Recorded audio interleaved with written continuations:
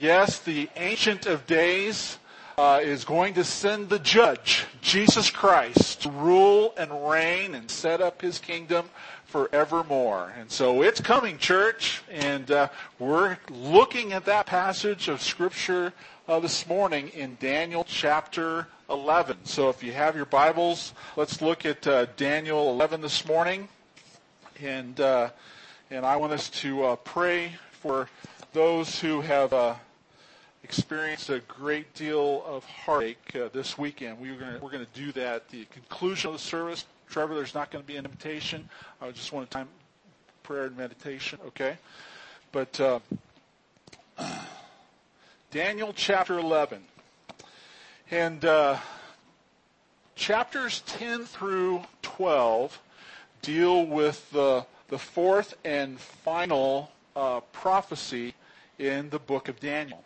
And last week we kind of introduced things in Daniel chapter 10, and we talked about spiritual warfare because most likely it was the angel Gabriel was held up for 21 days. Daniel had been praying. He was rather despondent because of the news that he had heard about the children of Israel who had gone back to Jerusalem to rebuild the temple. Cyrus had given them permission to go back. The 70 years of exile that Jeremiah prophesied was now over, and so this first wave had gone back to Jerusalem. But Daniel had gotten word that the project had been halted. They had run into some serious obstacles, and because of that, Daniel was in prayer. And finally, after 21 days, Gabriel came. Doesn't say the name of the angel is Gabriel, but most likely it is. Was talking about the fact that Daniel, I would have been here earlier, but the prince of Persia was holding me up. I was held captive. And so it just kind of peeled back what is happening invisibly that our eyes can't see. And we talked about the fact that, we see all these man-made powers, all these different institutions that control, govern, influence our lives. And just as real as those are, there is an invisible power that influences everything that we see physically. And we talked about spiritual warfare last week. And so this morning we are going to be looking at Daniel chapter 11, and we are getting into the prophecy, this fourth prophecy. And let me just read verses 1 through 4 this morning to begin. And as for me, in the first year of Darius the Mede, I stood up to confirm and strengthen him. And now I will show you the truth. Behold, 3 more kings shall rise in Persia, and a fourth shall be far richer than all of them. And when he has become strong through his riches, he shall stir up all against the kingdom of Greece. Then a mighty king shall arise and shall rule with great dominion and do as he wills. And as soon as he has arisen, his kingdom shall be broken and divided toward the 4 winds of heaven, but not to his posterity, nor according to the authority which he ruled, for his kingdom shall be plucked up and go to others besides these. And so if you think verses 2 through 4 sound familiar, that's because they are. Because in Daniel chapter 8, we looked at the vision between the ram and the goat. And the ram represented the Mede-Persian Empire, and that was going to last for a period of time.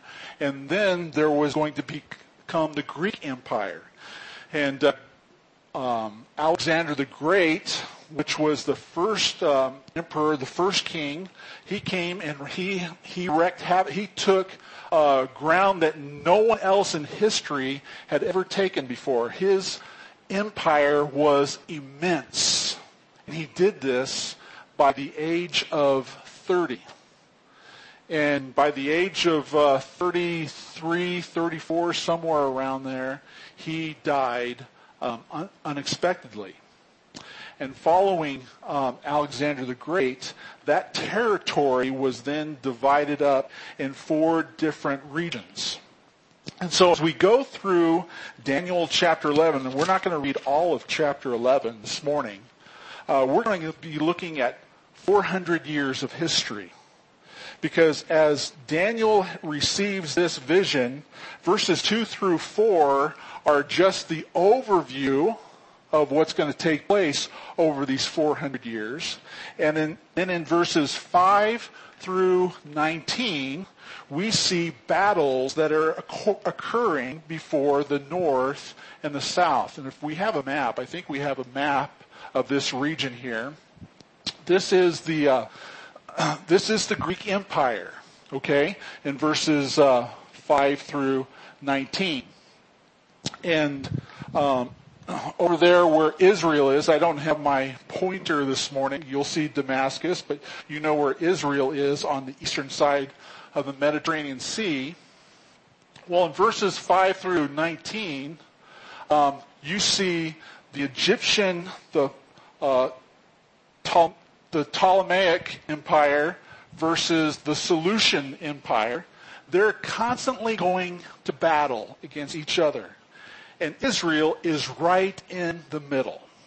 And Daniel's talking about all these different battles that are going to occur in that passage of Scripture. And Israel is kind of like a ping pong ball. And they're just kind of a pawn, and these armies keep traipsing up and down, north and south, through the land of beautiful. And it is just a miserable time of life for the nation of Israel. And the angel is saying, this is what's Israel is going to be like. Again, they're beyond captivity now. They're back in the land of Israel. And so for the next 400 years, Daniel is sharing this prophecy. Now, the picture of this battle I want you to think about is this: the futility and fleeting glory of human power. Over the next 400 years, there are ideologies in the north and in the south, and they're waging battle against each other over who is going to influence who. And it is a war of futility.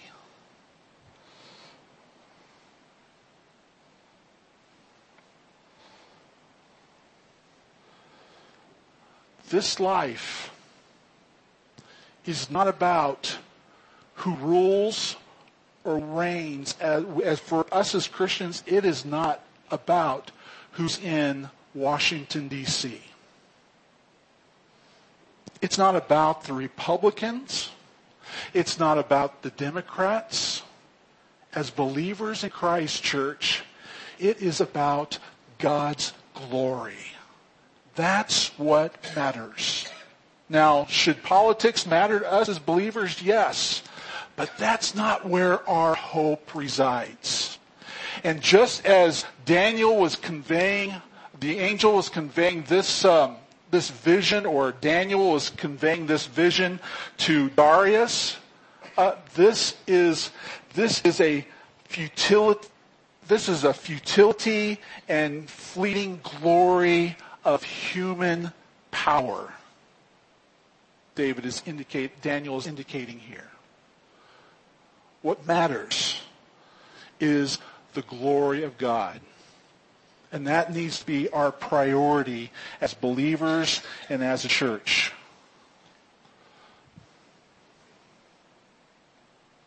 Our nation needs God. It doesn't need so-and-so. It needs God. Because it's not who's in charge in Washington that's going to change hearts. The only person who can change hearts is the person of Jesus Christ. And church, our country needs revival. Because there are people today who think that they can change things through power, through harm, through mass destruction. And it's never going to happen. And our country today is more divided than ever before.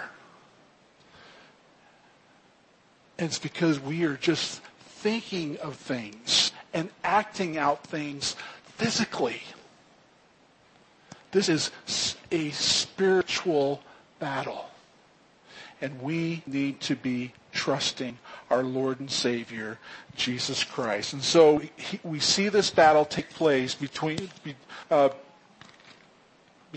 verses 5 and verse 20.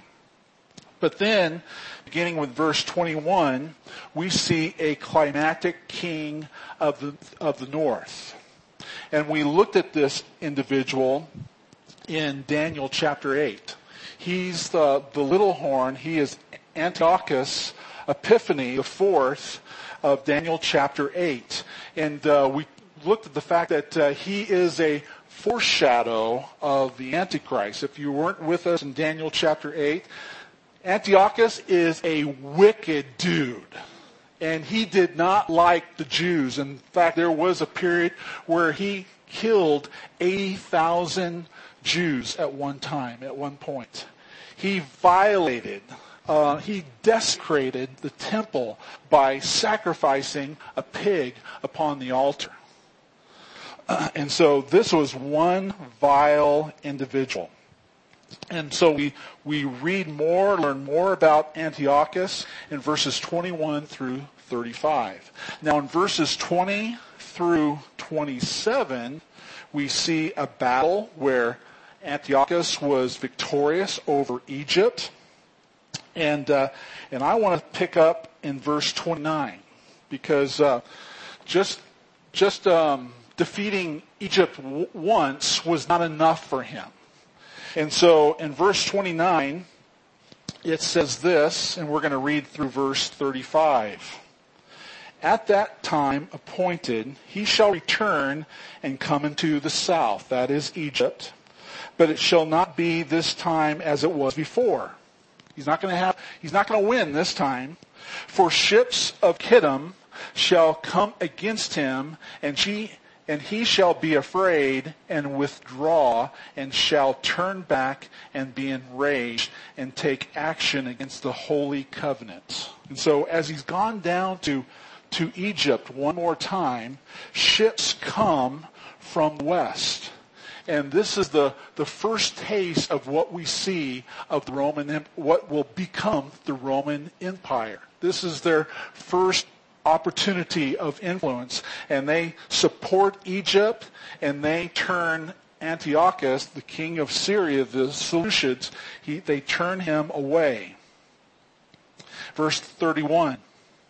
Forces from him shall appear and profane the temple and the fortress. And so Antiochus has gone back to the north, but as he's gone to the north, he's going through Jerusalem. Okay? And he is one upset dude. So forces from him shall appear and profane the temple and fortress, that's Jerusalem, and shall take away the regular burnt offering, and they shall set up the abomination that makes desolate, that we looked at in Daniel chapter 8. He shall seduce with flattery those who violate the covenant, but the people who know their God shall stand firm and take action. And the wise among the people shall make many understand, though for some days they shall stumble by sword and flame, by captivity and plunder. When they stumble, they shall receive a little help, and many shall join themselves to them with flattery. And some of the wise shall stumble, so that they may be refined, purified, and made white until the time of the end, for it still awaits the appointed time. So what's happening here is Daniel is prophesying that it's going to get really bad for Israel. The temple is going to be profaned. It's going to be desecrated. But there is going to be a group of people who are going to rise up and stand firm. And they're going to come against this wicked king. And they're going to defeat this wicked king. But there are going to be consequences as well. Many of them are going to die as they stand up and rebel against this king. But in their death, Daniel is saying they are going to be purified. They are going to be made white. They are going to be rewarded for their faith in Jehovah God. And we'll get to that at the end of this message this morning. And so this uprising that occurs actually did take place around 170 BC. My date isn't exact, but maybe you're aware of Judas of Maccabees. Judas rose up against Antiochus the king. They overtook the temple that had been desecrated, and so they reestablished the law and the sacrifice, and they had experienced a mighty victory that Jews still celebrate to this very day. And that celebration is Hanukkah. So when you hear the Jews celebrating Hanukkah, that typically happens around Christmas time, they're not celebrating Christmas. They're celebrating this victory that occurred in 170, 167 BC. And so Daniel has prophesied this 400 years earlier, and that has happened. That has happened exactly. So as you read through Daniel chapter 11, there's lots of details. And those details can get overwhelming. But if you read the historians of Judaism and the empires of that day, other secular historians, they all confirm the details that Daniel describes in this chapter. And so when it comes to liberal interpreters who read this book, they like to say there is no way under God's green heaven that Daniel could have prophesied these things, because they're so specific and they all came true. But we know from history and prophecy that Daniel is the one who prophesied these things in 550 AD. Things that were to occur 400 years later. Now that's through verse 35. And then we come to verse 36. Verses 36 through 45 are things that are yet to occur. Through verse 35, for us, this is history now. This all happened. From Daniel's perspective, this was about to happen. This was what was going to happen to his nation, his people. Now, in verses 36, we're still waiting for these things to happen. And so I want us to look at verses 36 through 45. And the king shall do as he wills. Okay? This is a different king. This is not Antiochus. Antiochus. excuse me, I always mispronounce that name. It can't be Antiochus, because Antiochus didn't die in Jerusalem. Okay, he died somewhere else. And so we know that this isn't Antiochus. Verse 36, going on. He shall exalt himself and magnify himself above every god. He doesn't believe in God. He denies that there's a God. He's a God. That's what he wants people to believe. And shall speak astonishing things against the God of gods. He shall prosper till the indignation is accomplished. For what is decreed shall be done. He shall pay no attention to the gods of his fathers, to the ones beloved by women. He shall not pay attention to any other god, for he shall magnify himself above all. He shall honor the God of fortresses instead of these, a God whom his fathers did not know, he shall honor with gold and silver, with precious stones and costly gifts. He shall deal with the strongest fortresses with the help of a foreign god. Those who acknowledge him, he shall load with honor. He shall make them rulers over many, and shall divide the land for a price. At the time of the end, the king of the south shall attack him. But the king of the north shall rush upon him like a whirlwind, with chariots and horsemen, and with many ships. And he shall come into countries, and shall overflow and pass through. He shall come to the glorious land, and tens of thousands shall fall, but these shall be delivered out of his hand. Edom and Moab and the main part of the Ammonites, he shall stretch out his hand against the countries, and the land of the Egypt shall not escape. He shall become ruler of the treasures of gold and silver, and all the precious things of Egypt, and the Libyans and the Cushites shall follow in his train. It's another reason why this king cannot be Antiochus, because Antiochus didn't defeat Egypt again. This king, this new king of the north, does.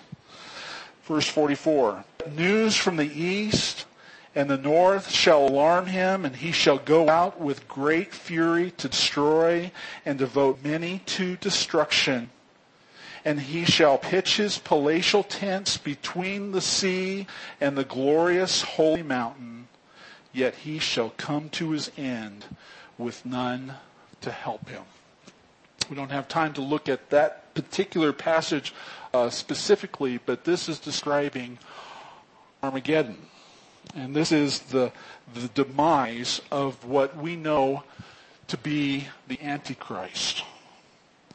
And so the little horn of verses 29 through 35 is different from the little horn of verses 36 through 45. And we looked at this in Daniel chapter 7. Daniel chapter 7, this little horn originates from the Roman Empire, or the remnants of the Roman Empire. And that's who Daniel is referring to in this passage of Scripture. And so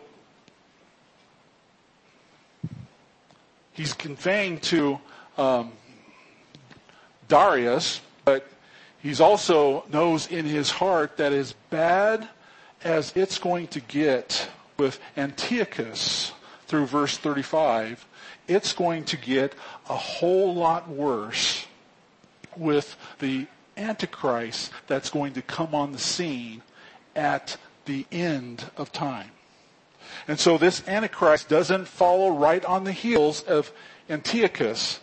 This is something that we are still waiting on at the end of time that the book of Revelation refers to. So, just know that this is still awaiting. Jesus says that this is going to come. if you have your Bibles, you can look at Matthew chapter 24. Matthew chapter 24.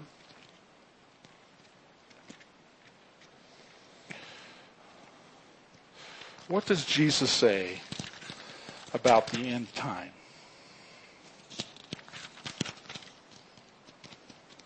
Verses 4 through 8.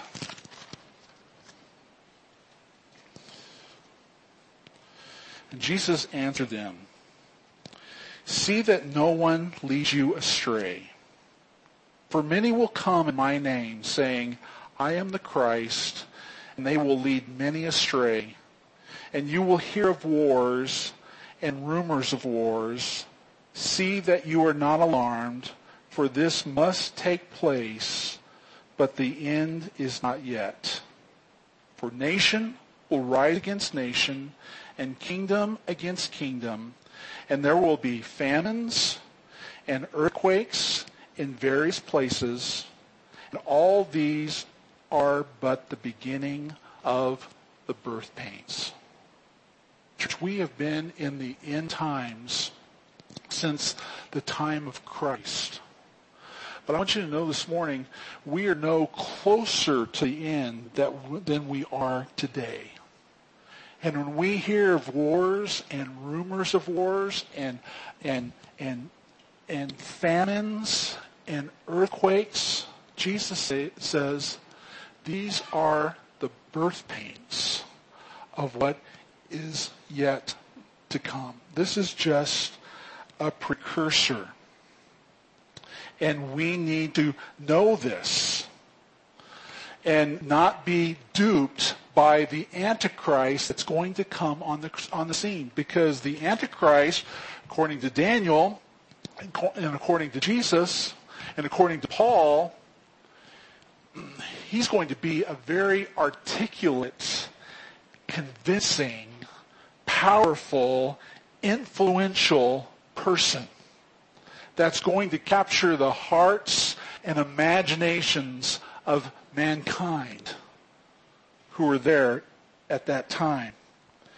And Jesus says, beware. There's going to be many messiahs that come on the scene. And all these things are going to be taking place around you, but these are merely the birth pains of what is yet to come. Now, Jesus says this in verse 24 of Matthew 24, "For false messiahs and false prophets will appear and perform great signs and wonders to deceive, if possible, even the elect." John describes this person as the Antichrist in 1 John chapter 1 and 2 and 2 John. Paul describes this man as the man of lawlessness in 2 Thessalonians chapter 2. And I just want to encourage you, church, if you don't know the truth, you are going to be duped by the deceiver. Because he is going to be very, very convincing. It is so important, church, that you know the truth, that you know what the Word of God says. And when you feel earthquakes, and you read about the chaos and the horrific events that are taking place around us and around you, that you not be caught off guard. Because Jesus says these things are going to happen. We need to be aware. And I've got some great news for you this morning, church. We don't have to be overtaken by these things.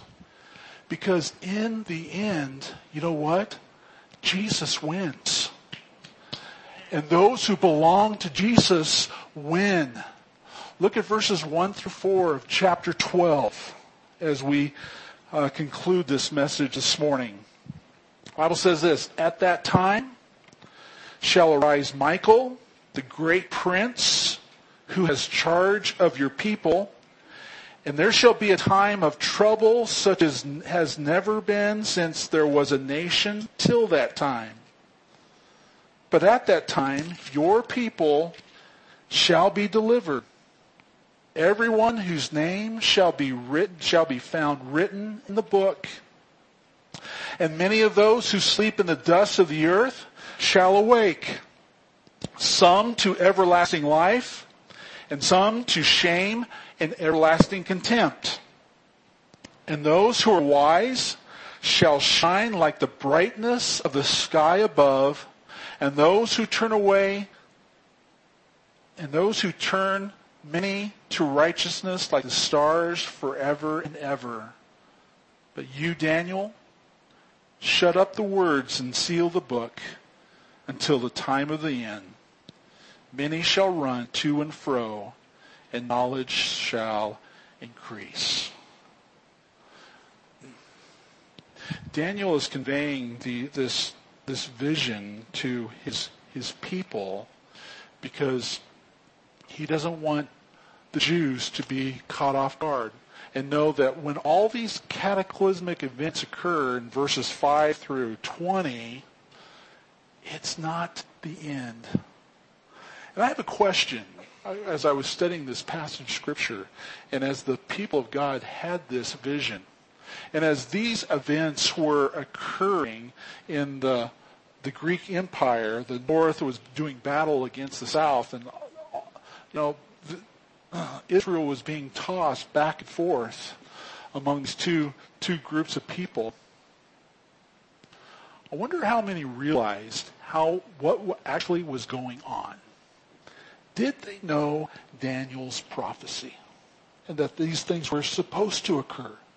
Because had they not known Daniel's prophecy, and I imagine many of them didn't, how troubling that time must have been for them.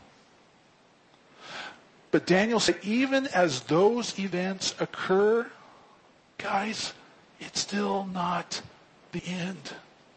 The end is yet to come. And so the end that is yet to come, that's a prophecy for you and I this morning. And we need to know the truth.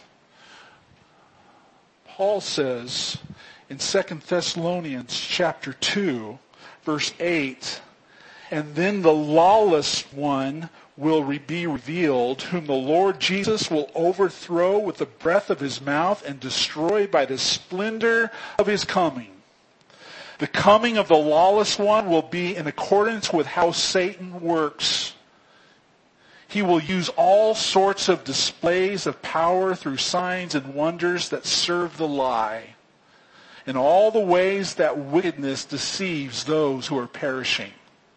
They perish because, you need to underline this, they perish because they refuse to love the truth and so be saved.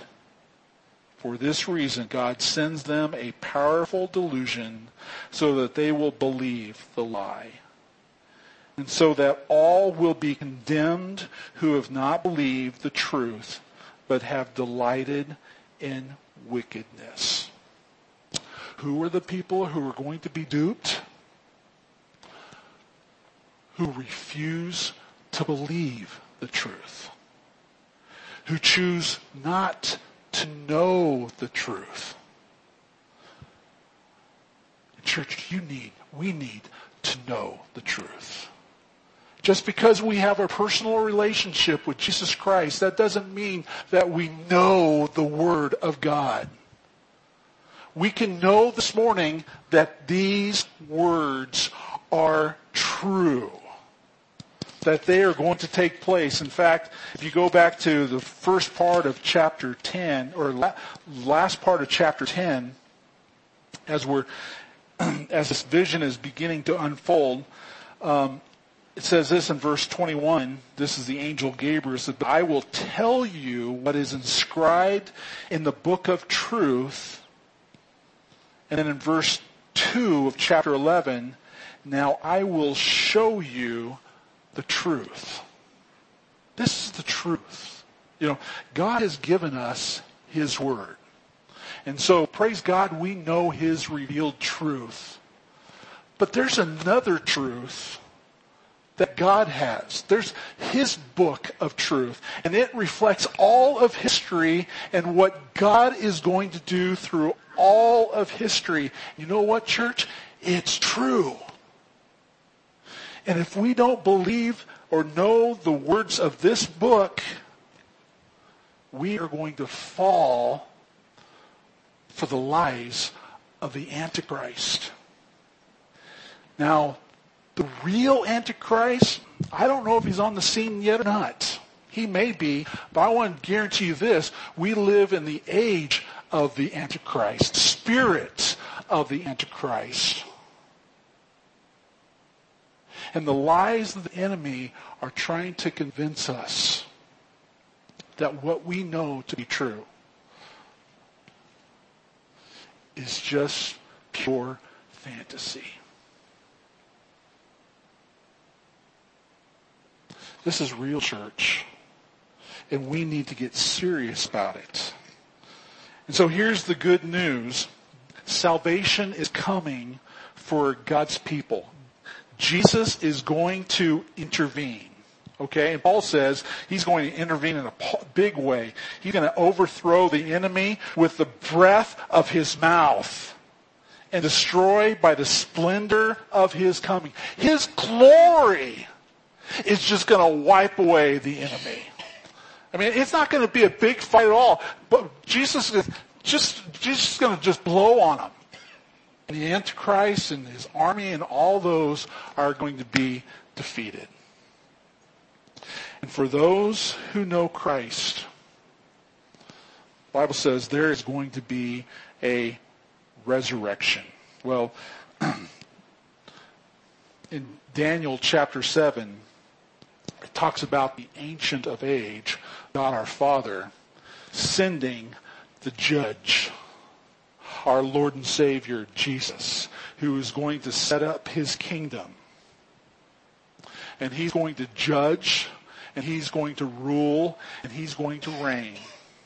And the Bible says that when He comes back, everyone who has died throughout history is going to be resurrected.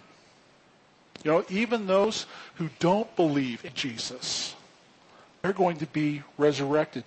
All God's creation, those whom God has created in the image of God, we are eternal beings. And we're going to be in one of two places. Either in the presence of God for all eternity or separated from Him for all eternity. Because that's what the Bible says in chapter 12. And many of those who sleep, verse 2, in the dust of the earth shall awake. Some to everlasting life, and some to shame and everlasting contempt. This is true, church. The judge is going to come back, and he's going to separate those who believed from those who rejected the truth. And all are going to live in one of two places. And for those who have persevered, for those who have believed the truth, verse 3 says, they are going to shine like the brightness of the sky above, and those who turn many to righteousness like the stars forever and ever.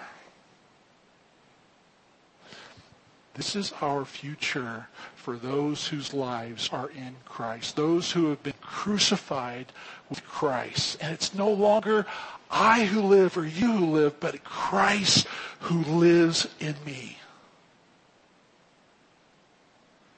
That's what this life is all about.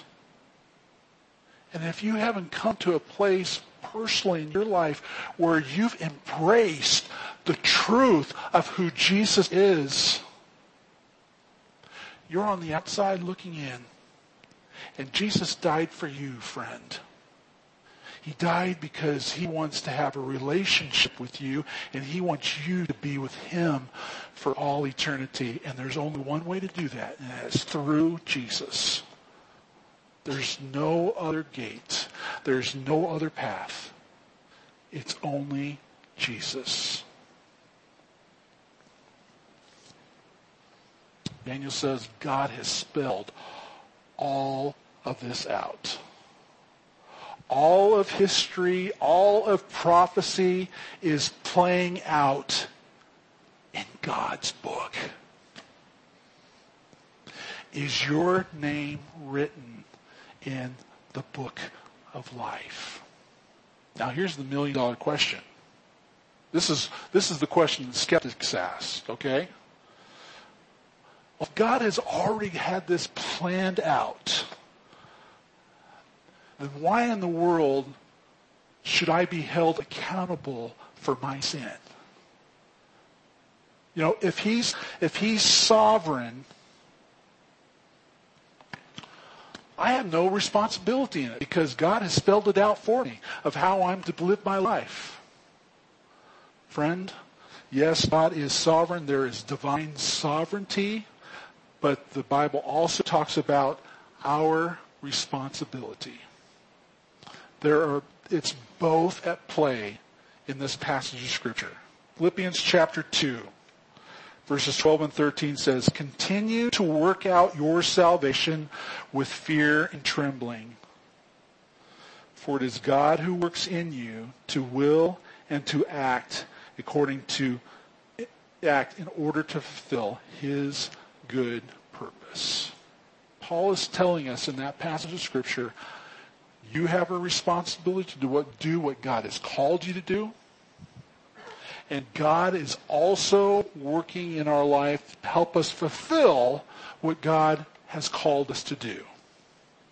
Yes, God is sovereign.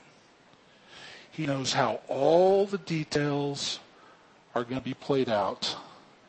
And he holds every one of us personally responsible for what we are to do as children of God.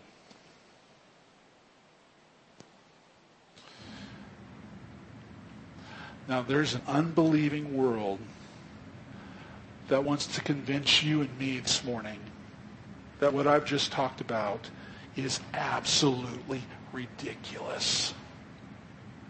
I mean, it's a fantasy world in which we live and believe and think these things. I just want to remind you this morning, church,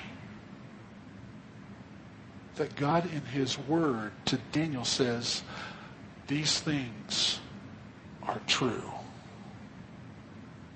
There's two different realities. Well, before I get to that, I want to say the skeptic world who wants to convince us of these things, that they are absolutely false and ridiculous, and we should be ashamed of even believing such things.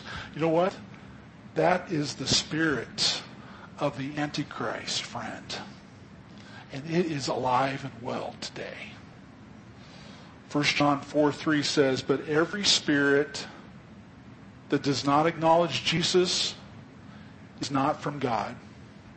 This is the spirit of the Antichrist, which you have heard is coming, and even now is already in the world."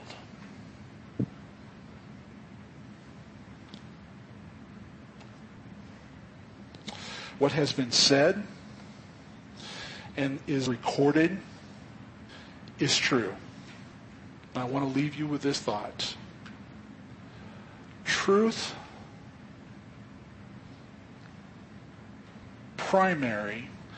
is primary, and matter is secondary.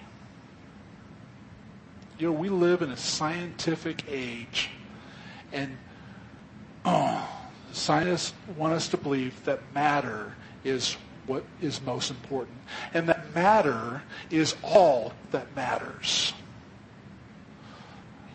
But for us as believers, we know that truth is always primary, and matter is secondary. And John said this in John chapter 1, verses 1 through 3. In the beginning was the Word, and the Word was with God, and the Word was God. Before there was ever any matter at all, there was truth. He was with God in the beginning, and through Him all things were made, and without Him nothing was made that has been made. I hope you believe this, that what matters most in this life is the truth. And Jesus is the truth. And Jesus created all the matter.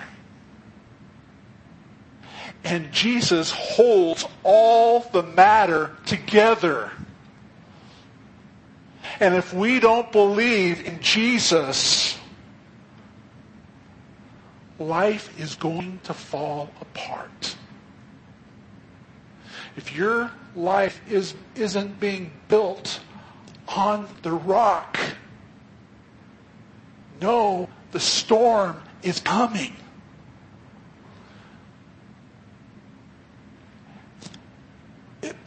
It beats against all the houses on the sand and on the rock. But only the house that's built on the rock is going to remain. And for those houses that are built on the sand, and how miserable this life can become, guess what? This is the best it's ever going to get. The worst is yet to come for all eternity for those who don't believe the truth. Why would anybody want to reject the truth? The news of this weekend has been horrendous.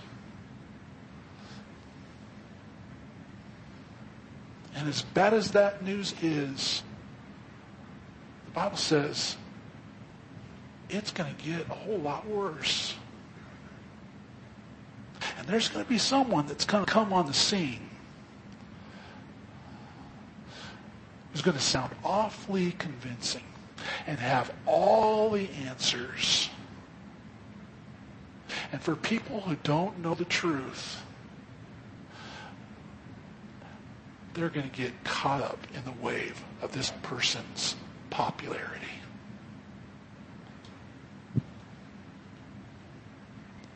They're going to get eaten alive.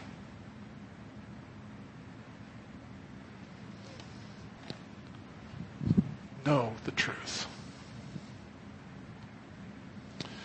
Stand for the truth. Don't be ashamed of the truth. Because the truth is the power of the gospel that changes the lives of people. Not the Republicans. It's not the Democrats. It's Jesus. And we need Him now more than ever before. Let's pray. Trevor, if you come, just play softly. I want us to pray for our country. Pray for El Paso, Dayton,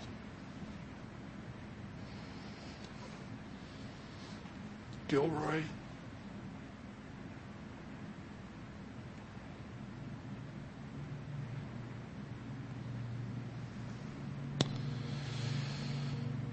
there are families suffering this morning.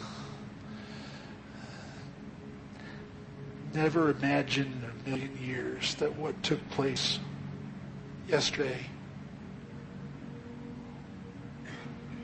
would happen in their life, family. Let's pray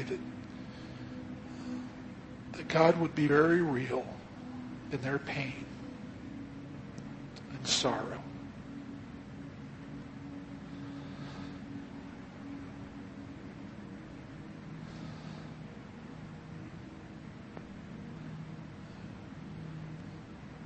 Let's pray for our nation. It's so divided today. And the rhetoric is so ugly.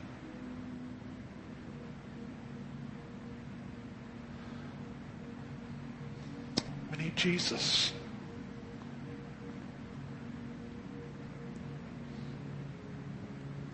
As Christians, we need to stand up and proclaim the truth and know the truth. Love God. Love one another.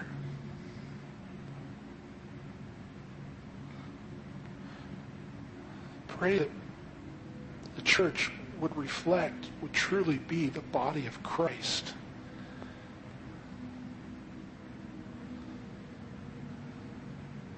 This world of darkness.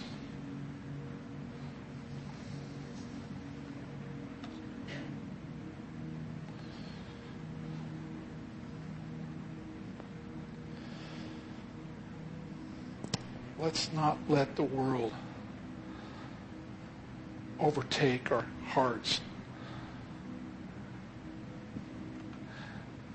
They become dark and discouraged. As God's people, we win. Jesus wins.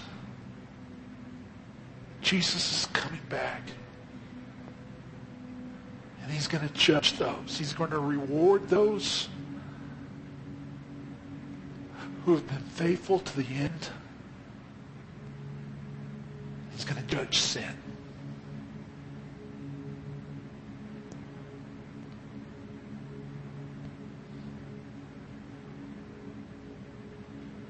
Tell him thank you that he's revealed his truth to you and that you believe.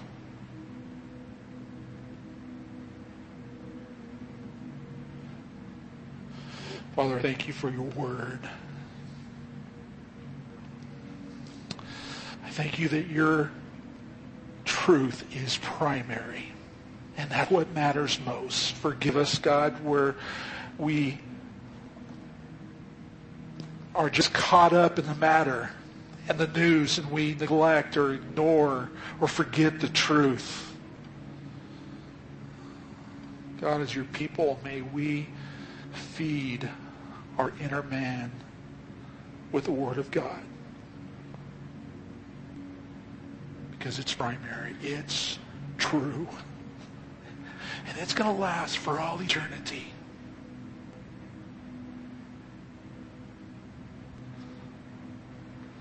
Our nation needs Jesus. Our world needs Jesus. God, help us to draw a circle around ourselves and not point fingers at other people and how other people need to change. May you work upon the person that's inside the circle. May it start with us first. Thank you, Father. We love you and we praise you. In Christ's name we pray.